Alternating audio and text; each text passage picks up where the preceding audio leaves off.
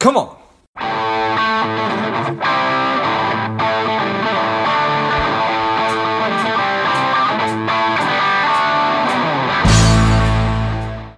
Hello, dear listener. Before we get into today's show, quick ask. If you find value in today's show or you've gotten value out of a previous show, please leave us a quick 5-star review. Be super grateful. Thanks a lot. Chala, are you ready? I am ready. Excellent. I'm ready. The people are ready. Let's go. Welcome to Money Savage Engage. This is George Grombacher. Chala Dinkoy is the founder of Repositioning Expert. She's the author of Gentle Marketing, as well as How to Win Friends the Way Apple Wins Customers. I'm excited to have you on.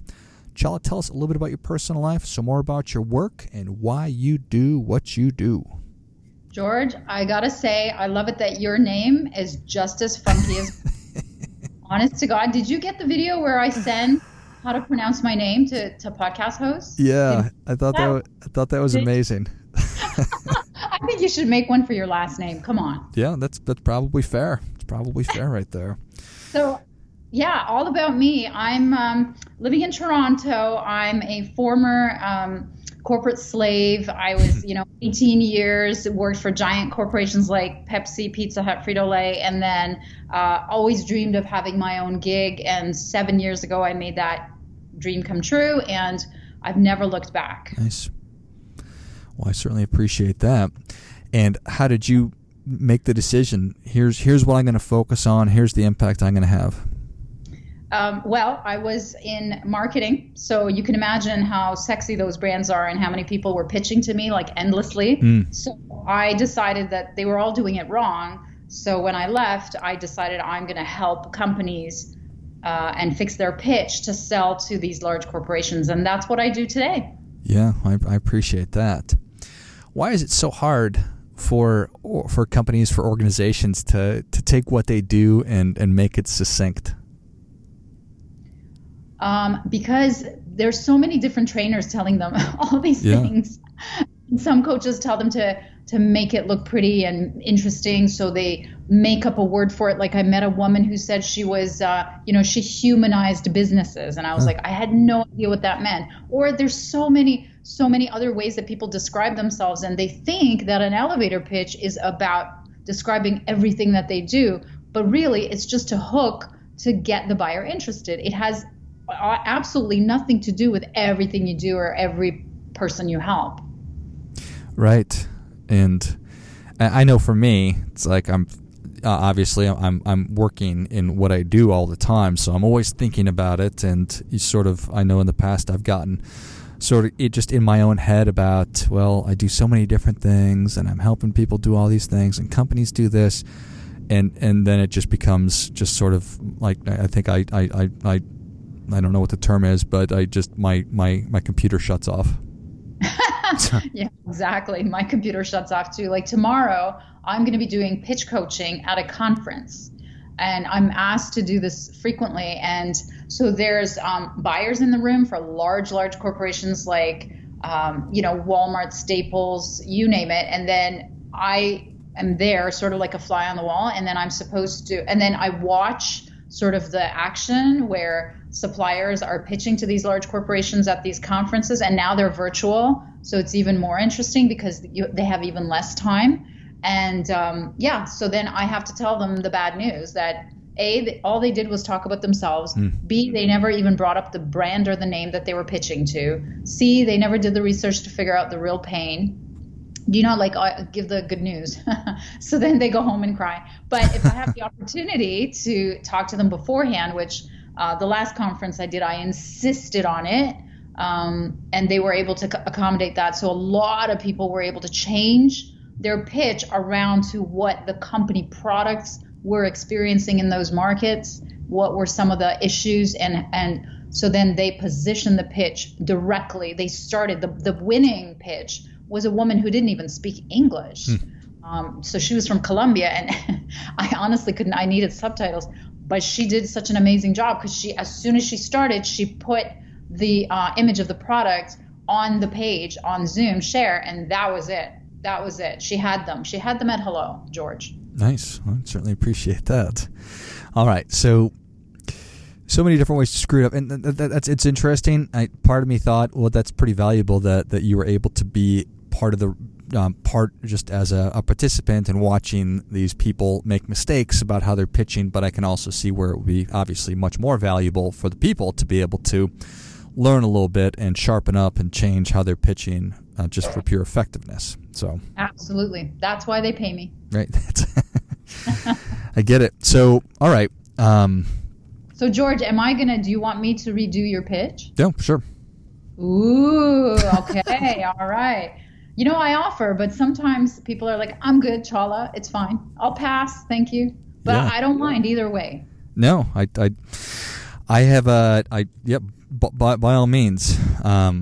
So how do we get started? Well, when you meet a stranger who's a prospect, what's your 30-second elevator pitch? So when they say, what is it that you do, George? What do you say? I tell them that I help people get better at money. Ooh, okay. Can you be more specific? Yeah. I tell them that, how almost 80% of us are living paycheck to paycheck, which means effectively we're broke and too many of us hate our work. That's really the two problems that I'm working and helping people to solve. Okay. So I like the second half of that better because it's very much, I like the 80%. I like the pain. What I would, may I polish your pitch? Oh, please, let's rip it apart. You can tell me if it sucks. Totally fine.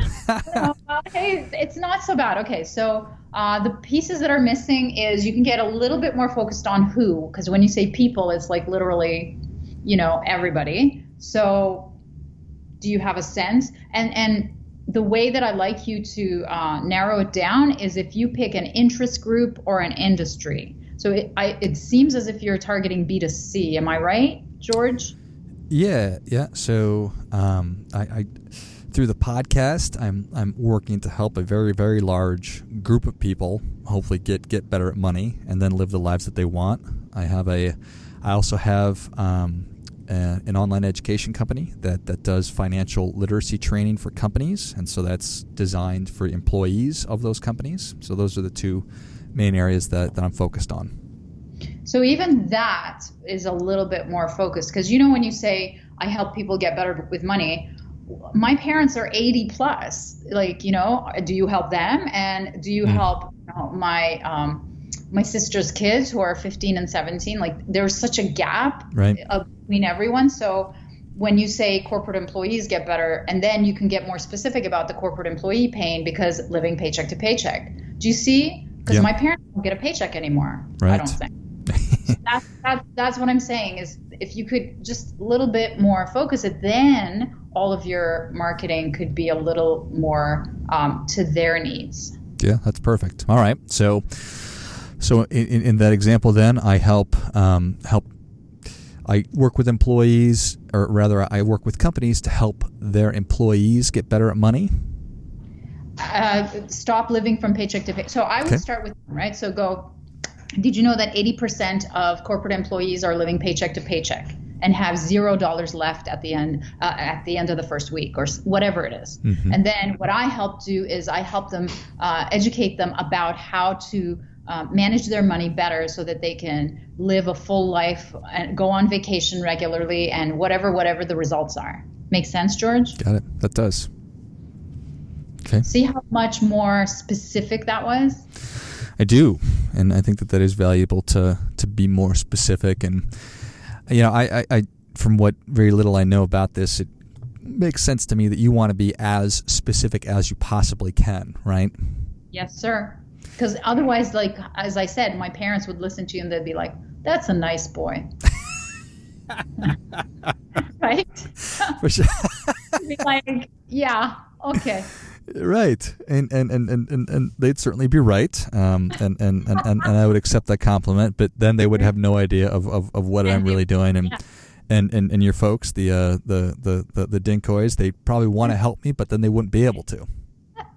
Or maybe they need your help, but they can't. Like there's a lot of old people who, and I just called my parents old. I hope they won't listen. Right. But they're still young at heart. But there's a lot of old people who are complaining, well, at least in Canada, that the government takes too much of their money, even though they saved their whole lives. So there's an entire topic around how to reduce taxation for them in Canada. Mm-hmm. Right? I mean, so you can really take it anywhere, and that's what's called super niching, George. That's like really, really deep. And I'll tell you the example of a client who was a wealth advisor, and it's very difficult. Is your background financial advising? It is. Okay, great. So you know this, right? There's very little differentiation in the market amongst those guys because they're, at least from my clients, they're really literally taught to just anyone with a pulse, call. It's all about numbers. It's all about volumes. But when we worked together, and she was having trouble getting strangers to talk to her about money because she needed a new portfolio. Like she had a new independent wealth advising business, and she didn't know how to get people to talk to her about something so private and emotional. Okay. So what we did is we super niched her into divorcing women because apparently the problem there is that they really worry about transitioning into the same type of lifestyle. Like they almost always fear that their lifestyle is going to suffer, like go lower. And so they're not going to be driving the nice car and the nice house, and they're going to be stuck in a little tiny condo. But so that's what they're worried about. And that's what we changed her entire business name to divorcingwoman.ca because it was in Canada. And then people started chasing her to talk to her because we found that there was 22 meetup groups in Toronto alone for divorcing women. I don't know what kind of capital we have for divorcing women, but I bet you it's probably the same where you are. Yeah, I appreciate that. And her business blew up after that. So it's even that industry needs to differentiate, in my opinion. Well, and I think that's probably the case with I mean, I have to imagine that that's probably the case with the majority of industries, right? We're almost drowning in this ocean of sameness, and we're all communicating in a very similar fashion on social media, and so it all just becomes noise. I agree with you. You just did my elevator pitch. Nice. All right. So, and so this certainly applies to every industry. As the more you can really drill down and figure out who it is you're interested in serving, because it probably wouldn't be good if I have no interest in working with people going through divorce, then that wouldn't be right for me, even if it's a great opportunity, right? Oh, yeah. I mean, there's a whole way to figure out your super niche. And if you're not interested in them, that's a dead end for sure. Like I had a vegan client, and one of her big clients was a meat company, and we decided, are we going to super niche into meat companies? And she's a vegan. It was like a zero fit. And that's really part of the process that I put my clients through is there's 3 criteria: the fit for you, the money fit, like is there enough opportunity for money? And then the third is there like, do you have enough access to the check signers in that market, to the people who are decision makers? And I think that those are perfect questions right there. So is this something that you'll be excited about every day? Because to your point, it's a non-starter. If you're going to dread calling on the people that you've decided to call on, will you actually be able to make money? You know, like it's awesome that it's your passion and you want to work with helping stray dogs find owners, but if there's not a way to make money, then that's just not a good idea. And then will you have access to the decision maker if your goal is to work with the CEOs of Fortune 100 companies? Even if you're passionate about it and there's money, that might not be a good choice. Mm-hmm. Well, George, you've just about done my whole elevator pitch for me again there. I don't know. We should be a traveling show. Right.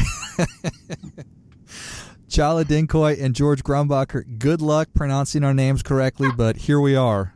To make a new video. Yes. We'll have to. Oh yes. God. All right. So those are. So how do I? Is it obvious to know if I have access or not? Well, you first do an inventory of your natural networks. So the people you know, like your cousins, whether they have networks to that industry. So I'll give you another example. A client of mine wanted to niche in lawyers, attorneys. And if you're not a member of their society, they will not allow you into their networking. So it was a dead end for her, and she didn't know a single one. And yet another client whose dad was a lawyer, she was able to niche in them, even though she was not a lawyer, because he had so many networks that she could tap into that she regularly went and got and presented at law offices. And incidentally, she was another one of these professions that's like people run away when you talk about it. She was an insurance broker. Sure. And so we super niched her in lawyers who were paying out of pocket for insurance, because in Canada it's covered, but only up to a certain extent, and through the employer, same as in the US, through the employer it's covered, but there's a certain amount that it's out of pocket. So the stat was like they're paying $1,500 out of pocket. They're paying $1,500 out of pocket per month, each of them. So that was her paying stat. So she would go and do presentations at law offices about this. So, but she could because her dad was a lawyer who had like enormous contacts. So that's how you would do it, George. You would look at your natural networks first, and then you look at whether you're allowed into their association meetings and conferences and like chapter meetings, because there are ones that you can get into. And if it's a B2C and it's for consumers, then you look at interest groups. So you target interest groups. So you know exactly, like divorcing women is an interest group. My target is diversity businesses. So they're certified as women-owned or African-American owned or veteran-owned. They all have these, ginormous procurement conferences, which are like pitching orgies. And that's where, where I developed this whole pitch coaching, because I was like helping them all, because they're all like leaving so much money on the table. I wanted to poke my eyes out when I listened to those guys. Yeah. That's how you do it. Yeah, I think that makes a lot of sense in the world. And do you find that what's obvious to me and you is potentially brilliant to other people? Do you find that when you're having this conversation with people, you can see the light bulb turning on? Sometimes the light bulb is burnt out. That's true. Like, we need a new light bulb over here. Yeah. So, it's funny you say that, because I've been on I'm on a 9-day live launch elevator pitch bootcamp, B2B elevator pitch bootcamp, which is, it's streamed. It's on Zoom every night at 8, and then it's streamed live into a private Facebook group. And what the whole thing is, like, it's like Survivor, basically. I just don't stop. Every night I'm on and talking about this stuff. And for some people that I'm talking to, it's such a light bulb thing. It's like, oh my God, so many people teach marketing, but I've never heard it described the way and so many people have fixed my elevator pitch, but nobody's ever trashed it like you, which apparently they value. So to your point, it is a huge light bulb for a lot of people, because so many people teaching marketing or coaching about marketing have not spent 20 years saying no to vendors. Yeah. That's a unique, fun thing about me. Yeah, for sure. I love it. I know exactly what they're looking for. Love it. Well, Chala, Savage Nation is ready for your difference-making tip. What do you have for them? All right. So base your elevator pitch on your super niche. That's my big tip.